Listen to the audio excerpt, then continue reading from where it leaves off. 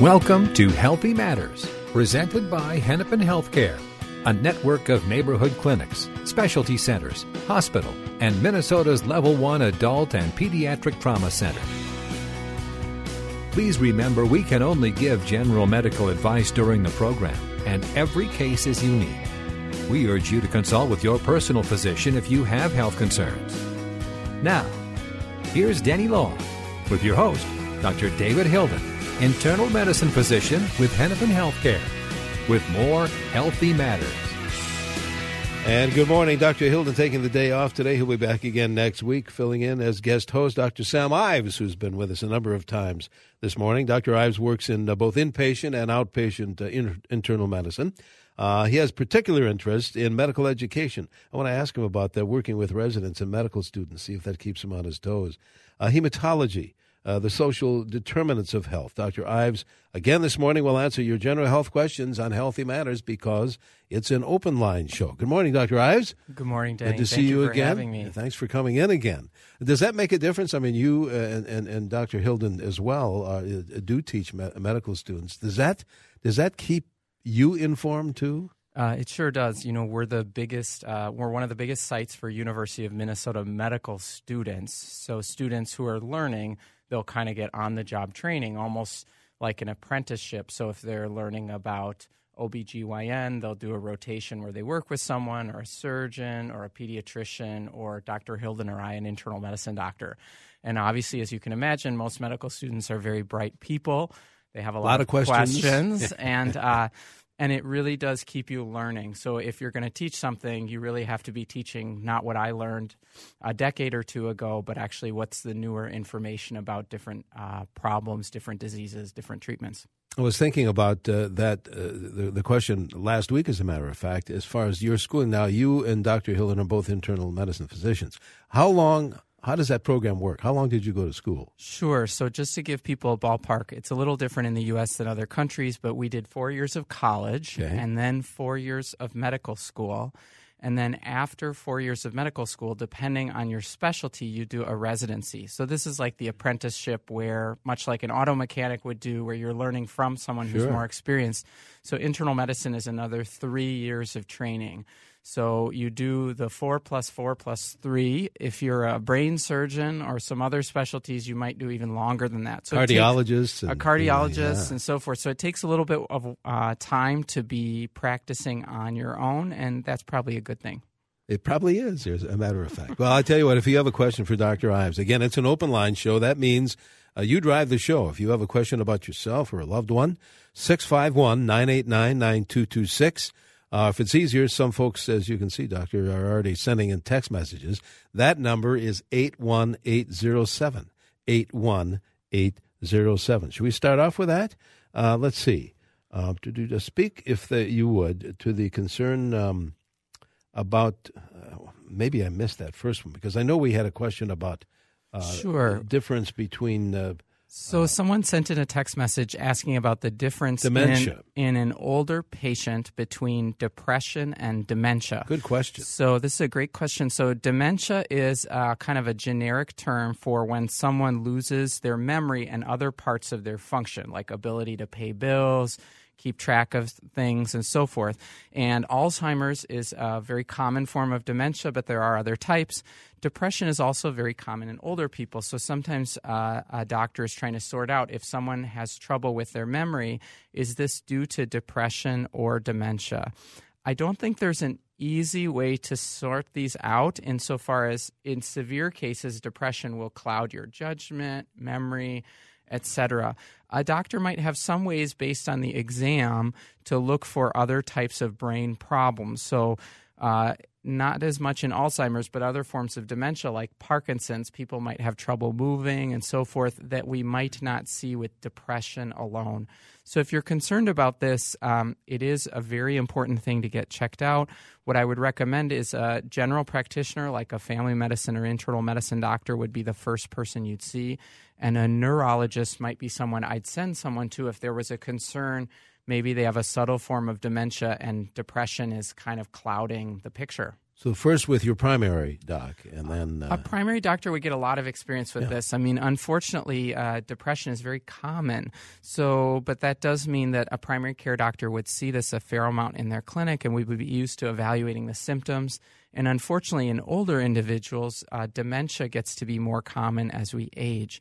So someone who sees many older patients might have a little more experience sorting through what they might do just on an exam to try to sort out these two things. But the texter is correct that these two can overlap a good deal.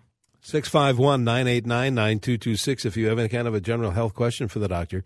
Or again, the text number is 81807. Let's talk a little bit about the flu.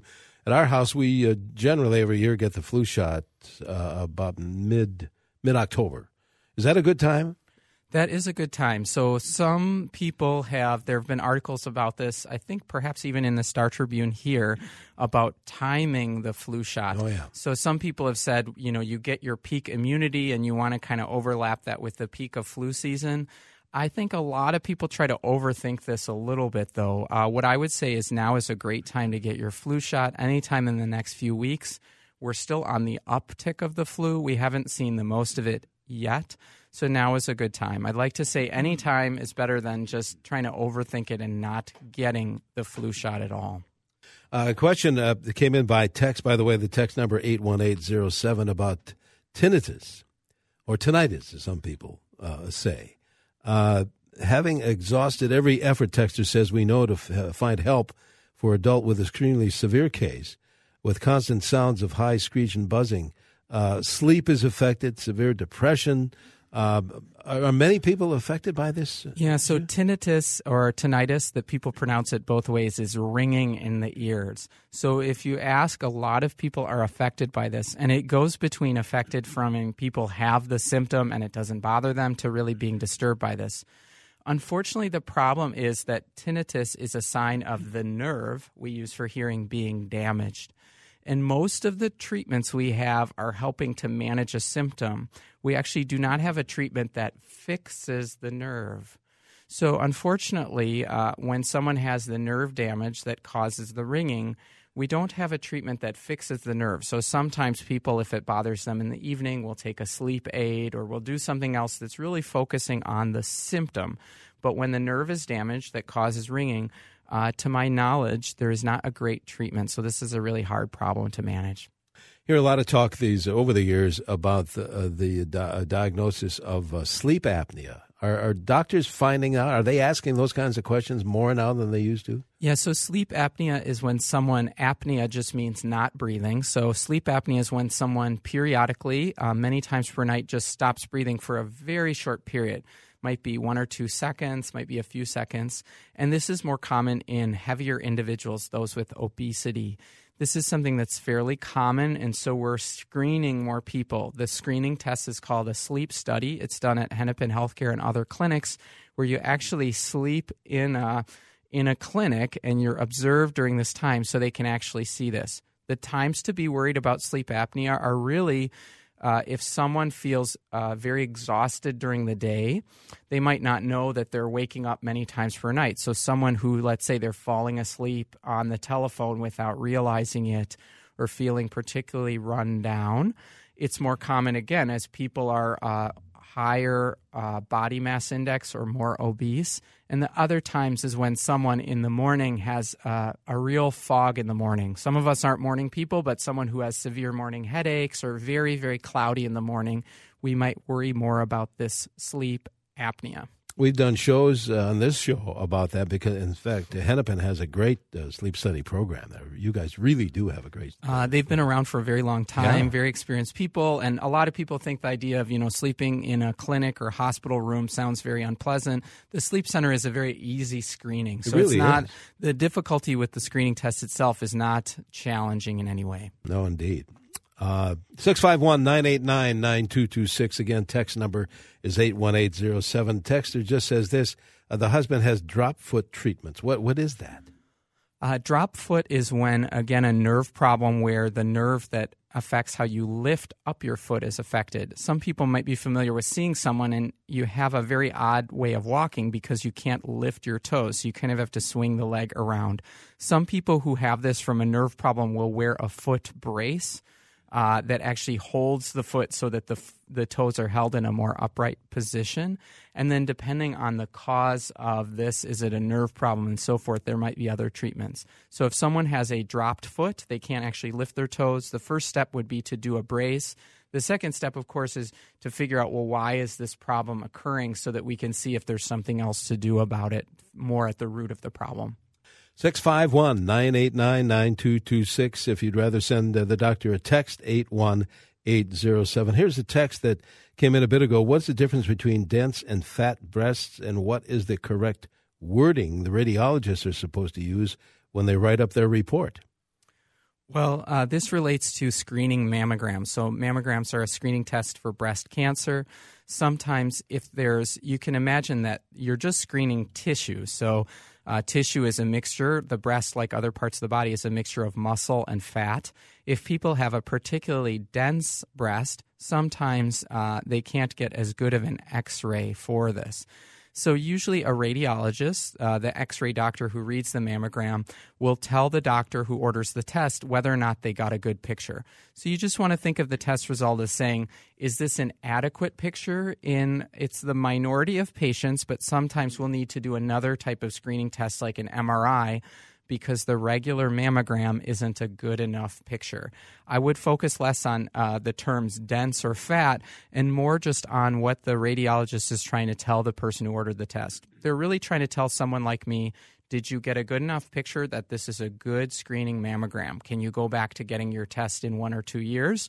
Or can you just say, I was looking for a screening test, I didn't get a good picture, I'm going to need to do something else to have an adequate screening test. Very good. Dr. Sam Ives is filling in for Dr. Hilden today. If you have any kind of a health questions for Dr. Ives, now is your chance. We're not zeroing in on any particular topic this morning. 651-989-9226. Text again is 81807. I see an open line if you want to fill it. Or send a text, 81807. Hi, good morning, and welcome back to Healthy Matters. It's an open line show today. Dr. Sam Ives is back filling in for Dr. Hilden, answering your questions, your general health questions. Again, it's an open line show. Call in your question or send in the question via text. Text number, by the way, 81807. Dr. Ives, let's go to the phones. I think, let's see, Tom is calling on a cell phone first up here. Tom, the doctor's listening. Hi, I'm experiencing some, it's kind of hard to breathe, pressure in my chest. It seems like it's focused on the left side, but it seems like the whole chest, almost like a burning type sensation. I've had like a little bit of like throbbing in my left hand sometimes too. It's weird because I had a physical on Thursday and I had blood work done, but I haven't gotten I didn't have the symptoms then, but I don't have the blood work results back yet. And then Friday at work, it was really kind of scared me. I was kind of dizzy. I thought I was going to fall down. I kept working. I'm a chef actually. And, I work long days and, the stress kind of seemed like, was bringing it on a little bit perhaps as well. But I'll be laying down and sleep and I can sleep okay. And even like in my sitting position, I'm not like horrible pain, but it seems like I feel like it's like my lungs and my heart, and it's just so it's freaking me out. Obviously, it's I don't know. And how old are you, Tom? I'm 56. Okay. And do you have any history of heart problems, high blood pressure, diabetes? Not high blood pressure, not diabetes, but I have had like irregular heartbeats before in the past. But I corrected that just with diet and that type of thing. Sure. And do you smoke? No, I do not smoke. Well, okay, I will say that there are a couple things that would be really important to get checked out. Just first to say, as a reminder on the show, it's easier to speak to a general problem than what's going on with you. Because in general, think about a clinic visit. So I'm going to try to give you a little bit of advice over the next 45 seconds as opposed to a 45 minutes. So in general, if you're really having trouble breathing, then it would be important to be evaluated. Someone can have a heart problem like angina, which means chest pain due to a heart problem that is more common in men even without heart risk factors like high blood pressure or diabetes. And over the phone, I can't listen to your heart or do any of that, and so I do think it'd be reasonable to see a doctor. In general, if the pain is coming or going, that's more reassuring than pain that comes and stays. And the other things that would cause breathing problems, some of them are pretty no big deal type of things, like having a bad virus that causes breathing problems that might last a day or two and get better. And some of them are quite serious. So in addition to having a heart problem, someone could have a blood clot in the lung or have a pneumonia, a lung infection. So my best advice, knowing that I can't give you 45 minutes of time to address it, is that this is something that I would want to see a doctor for on the nearer term. If you have breathing problems that comes and won't go away, that would be something you'd want to be evaluated for today. Otherwise, if you're having intermittent symptoms, then if I were you, I would at least call the doctor tomorrow and say, I really need this sorted out. There's a lot of testing we can do, even just simple things that are really trying to sort out with a common problem, shortness of breath, very, very common thing in clinic. We're trying to sort out, is this something run-of-the-mill? Is it a virus? Or is this something very scary that, we do need to see? Occasionally from my clinic, we're sending someone straight to the hospital for a problem. And I worry a little bit that if you're having ongoing problems or problems with your hand, that's something that we'd want to see on the nearer rather than the longer term. All right, very good. Good luck, Tom. Thanks for the call. You. 651-989-9226 is our phone numbers. Sam is calling from Eden Prairie. Dr. Ives is listening. Sam, go ahead, please. Doctor, I had triple bypass last year. Been experiencing what they call fade-out or blackouts, anywhere from unpredictable 2 minutes to 20 minutes. Going back down the Mayo this week. Any thoughts on? Sure. So if someone is having a blackout or a pass out, just like our last caller, we're trying to sort out, is this something that has an easy fix or not? The real thing that we would worry about if someone's had a bypass is that they're having an abnormal heart rhythm, meaning that the heart is, unbeknownst to you, is starting to race fast or go too slow. And that affects, if the heart all of a sudden starts running a sprint, like it's running a 100-meter dash, and you're just sitting there, you are apt to get not enough blood to the brain and pass out. This is something that you, if you do pass out again, you would want to see a doctor. This isn't something that you would go say, hey, I got an appointment in Mayo in 3 weeks and I'll wait until then. Someone who has had cardiac bypass, the big risk is having an abnormal heart rhythm. That is something that can be fatal, and that is an emergency. So if you pass out at home, I would recommend calling an ambulance and going into a hospital. This is not something that we would wait for a clinic visit to see because, especially in someone who has a heart history, it could be something more run-of-the-mill, but we would not take that chance. So I would highly recommend, if you have another blacking out episode, that you go in and seek treatment. Right away. All right. Good luck, Sam. Thanks. Barbara is calling from Inver Grove before the break. Barbara, what is your question for Dr. Ives? Hello, Barbara. Yes, doctor. I have a stomach that grumbles when I walk, and it's very disturbing. It's like a bunch of frogs. And if I'm in church, it's grumbling. Is there any quick fix? I do take a probiotic that one of my doctors recommended, but it hasn't cured it. Sure. So, all of us, there's a wide range of normal for how much noise your stomach makes. So just like I hate to admit early morning radio, different people have a different amount of gas, and that actually might be problematic for their loved ones, but otherwise is not disease per se. So a grumbling stomach might be a problem in church, but it isn't a disease. One thing that you may consider is when someone has stomach rumbling or gas, it often means that they digest or tolerate a certain food less well. The most common one that comes to mind is lactose intolerance. So some people with dairy, even though they won't have stomach aches, they'll have more rumbling or gas when they have a larger dairy-based meal, like a bowl of yogurt, some ice cream, and so forth. And they might not notice it for a piece of pizza with a little bit of cheese on it. So what I would do to try to manage the stomach rumbling is to first experiment with what you're eating and try to cut out lactose and see if that affects it. Or you might have a milder meal before church to see if that helps. And then the last thing would be to say is that if that is not helping, there are types of medicine that occasionally help with gas or bloating. There's one called simethicone, and occasionally people will use this. We don't like to fix stomach grumbling with a medication, but if it's real bothersome, we might try it. All right, very good. I know we have to break here, Doctor, but we reminding our listeners we do have another half hour of the show to go. It's an open line show, which means you can ask your general health questions. We're not talking about any particular topic. So call in your question or send a text, and we have a bunch of text messages we'll pick up on as well. Just a reminder, if you have experienced a stroke or you know someone who has, you can join on the second Tuesday of each month, 2 p.m., for a stroke survivors support group in the Clinic and Specialty Center that's located 715 South 8th Street, just down a block or two from here. The next session takes place November 13th. If you want more information about that comprehensive stroke services, go to hennepinhealthcare.org/stroke. We'll remind you of that again.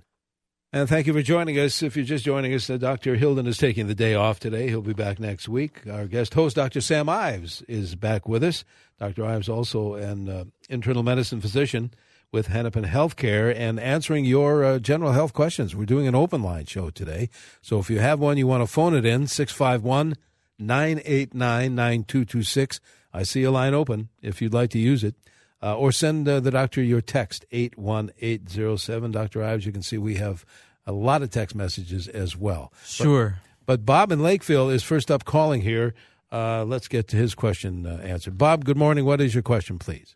Good morning, Doctor. As of tomorrow, I've had a knee replacement 3 weeks out, and I've been using a walker, and I didn't notice it at the hospital, but when I'm home here, about a week and a half ago, using the walker, my right hand has gone numb on my little finger and my ring finger and part of the palm.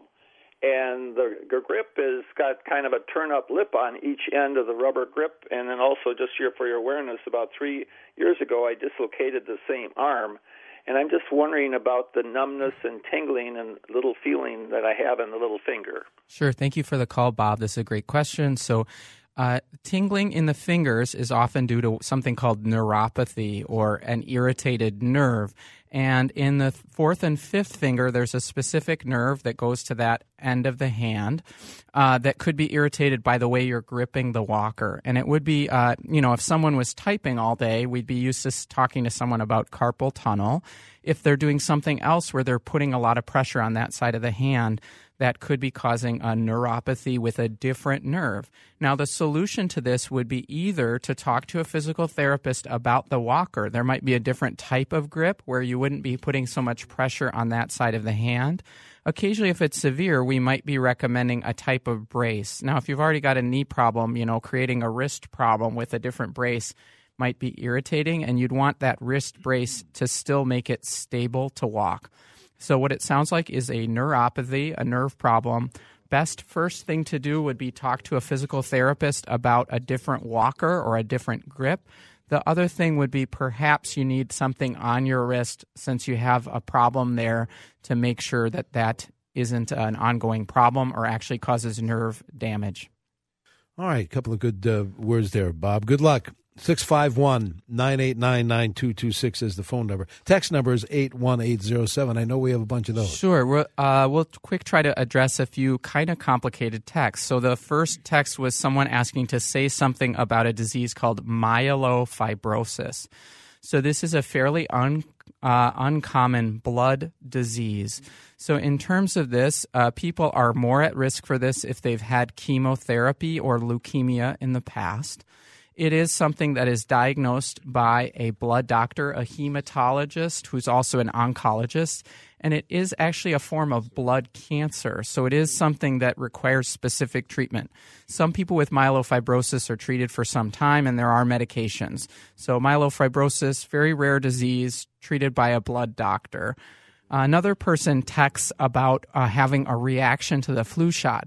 So just as a reminder, despite what many people say, you cannot get the flu or influenza from a flu shot. One thing you can get, which someone texted about, is a sore arm. And sometimes the enhanced shot, the high potency shot that's given to people over 65, also can cause this. If you've had a reaction like a red arm or a very painful arm, what you can do is just talk to your doctor the next flu season. In general, we can gauge that age is just one number. If you're very frail and you have breathing problems like emphysema, we would probably recommend the high-potency shot. If you're a very healthy 65-year-old that rides a bike all the time, you're at lower risk of the flu. You might not need the high-potency shot. So rather than worry about the reaction, we're not going to treat all 75-year-olds the same or 65-year-olds. Just talk to your doctor and say which of these flu shots might be right for you.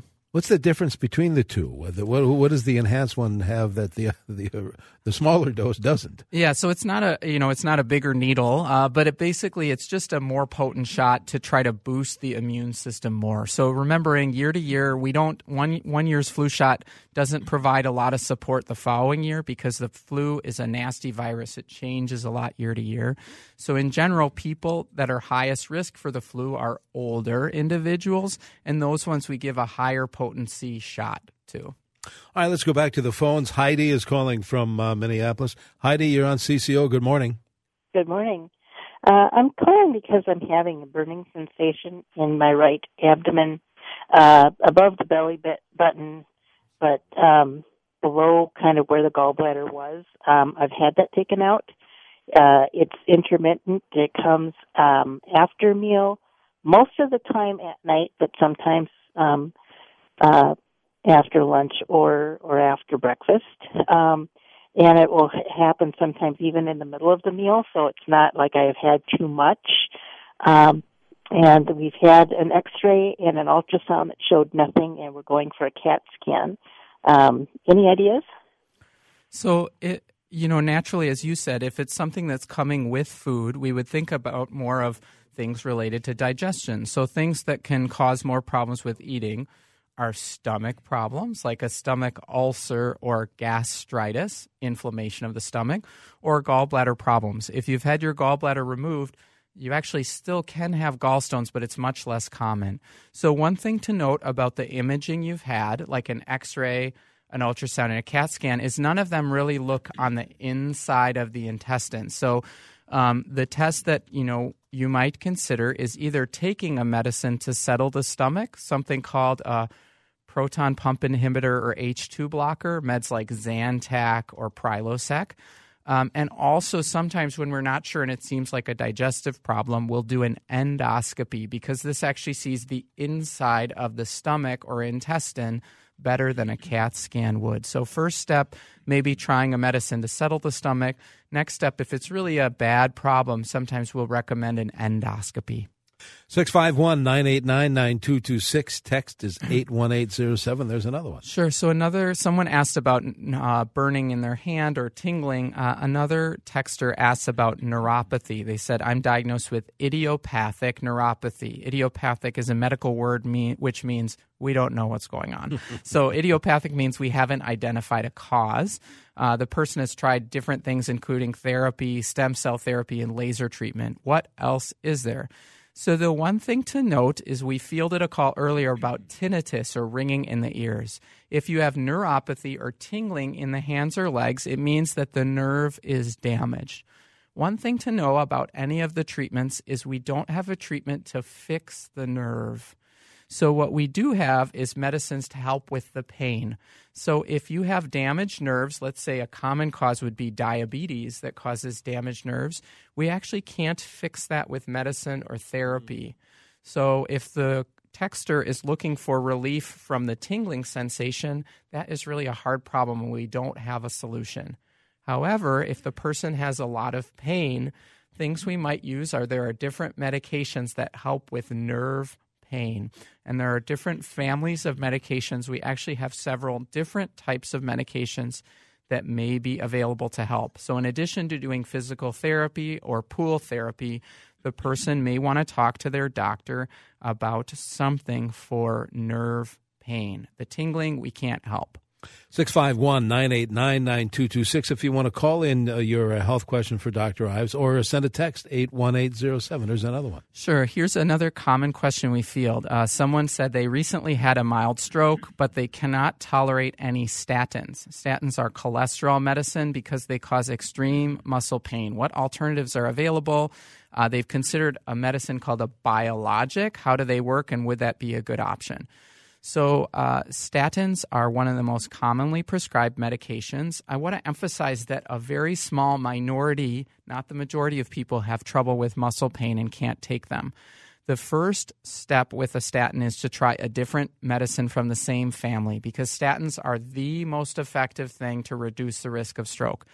There are newer medicines like this biologic, which very much reduce cholesterol and can be effective. The first thing someone would want to know is how their insurance might manage this, because these newer medicines are, dare I say, insanely expensive. So someone is not going to want to pay out of pocket. A other alternative that you could ask a doctor about is there is a supplement called red yeast rice that is shown to lower cholesterol that may be a reasonable alternative. But that's something you'd want to buy from a reputable place and not just off the internet. So you'd want to be buying it from some place that you actually know you're getting what it says it is. So first step is to try a different cholesterol medicine. The biologic may be a good option, but you'd check with your insurance. And there is this red yeast rice that is an option to at least talk through with a doctor. Would you find that last thing you said, the red yeast rice, at like a well-known... You'd want to find it from a well-known place, like a big store. So here in the Twin Cities, you'd look at a Target or a Walmart. Okay. You could go to a Whole Foods, grocery store, something like that. But again, when you buy it off the internet, it doesn't have to be, red yeast rice rather than some brown rice with red food coloring on top of it. Okay. So you want the real deal if you're going to spend the money on it. All right. Hang on, Dr. Ives. We'll take a quick break here. We have more show to come. It's an open line show today, which means you drive the show with your questions and your phone calls and text messages. 651-989-9226. There is a line open if you want to use it.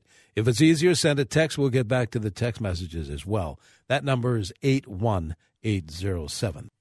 Hi, good morning. Welcome back to Healthy Matters, presented every Sunday in the 7:30 to 8:30 hour by our friends at Hennepin Healthcare. Dr. Hilden's taking the day off today. Dr. Sam Ives is back being the guest host, answering your questions on this open line show. So we still have time for your phone calls and more text messages. Phone line is 651-989-9226. But we do have a bunch of text messages. Yeah, we got a great number, so I'll try to get to a few. The first person asks, why do they not give a pap smear to women over age 65? So a pap smear is a screening test for a type of cancer called cervical cancer. In general, we know that if people, as they get older, there's at least less data. We don't have studies to show that screening people, until they're very old is helpful. In general, you might have a way to estimate how healthy you are that's more than just your age. So we know that just age isn't the only determinant. So you may ask your doctor to say, in a person who's very healthy and is 75, we might keep screening, whereas in a person who's 55 and is very unhealthy, they're unlikely to benefit from a screening test. So that's just a quick answer. Someone else asked about having said, my dad has been having episodes of confusion on a high dose of Lipitor. The doctors don't seem to be considering the Lipitor as the cause. Now, Lipitor is atorvastatin. It, at one point, was the most prescribed medicine in the United States. So it's a very common medicine. Atorvastatin, as a statin, has a few well-known side effects, including muscle aches and some others. Confusion is not a usual side effect. So I understand that someone who's family member is having confusion, you should certainly be considering many causes, but atorvastatin is not a common cause. So while it'd be good if it was a simple solution, it sounds like a lot more needs to be worked out. All right, I tell you what, let's go back, Doctor, to the phones. John's calling from White Bear Lake. John, you're on CCO with the doctor. Good morning. Morning. Yes. I tell you what, John. Hey, John. Before you do anything, turn down your radio if you would, please. Oh, sure. And we'll wait while you do that because that can be a little bit confusing. Before you do anything, turn down your radio if you. All right. Okay, I got it. Very good, John. Thank you. What's your question, please, John? Well, I'm 88 years old, and I've been having problems with just blacking out. I have no inclination or anything. All of a sudden, I just fall over most of the time on my face, and I've done that probably about 6 times in the last couple of years. And it's kind of scary. Plus, I get black eyes and cuts. I had to go by ambulance to the hospital a week ago Sunday to get stitches put back in above my eyebrow. So, what do you think? Doctor, that John should do? Sure. So if you're having episodes of blacking out, the first questions the doctor's going to ask is what you just told us already, John, is if there's something happening ahead of time. So some people, if their blood pressure's low, they might notice, they felt lightheaded or they stood up too quickly that led to this, or it was a side effect from a medication.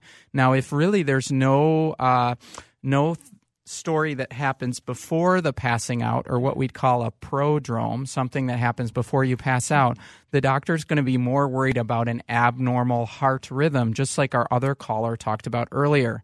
If you're having the episode that happens every day, then the doctor can have you observed on a monitor overnight.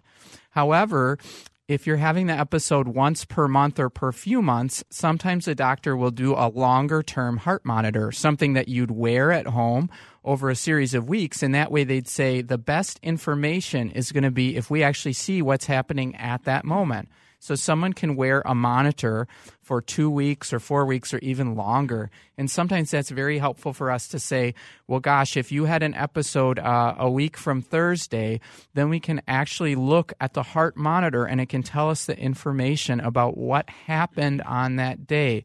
Because some of the heart problems are very serious that would be treated by a pacemaker, defibrillator.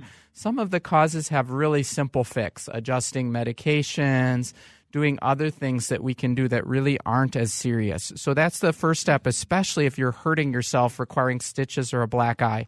We'd really need to know what's happening at the time of the episode. And sometimes seeing you in the hospital, we don't know what happened a few hours earlier. And those monitors can be that specific with the date and time They can be very much date and time stamped. They can do that, and there's a lot of different kinds.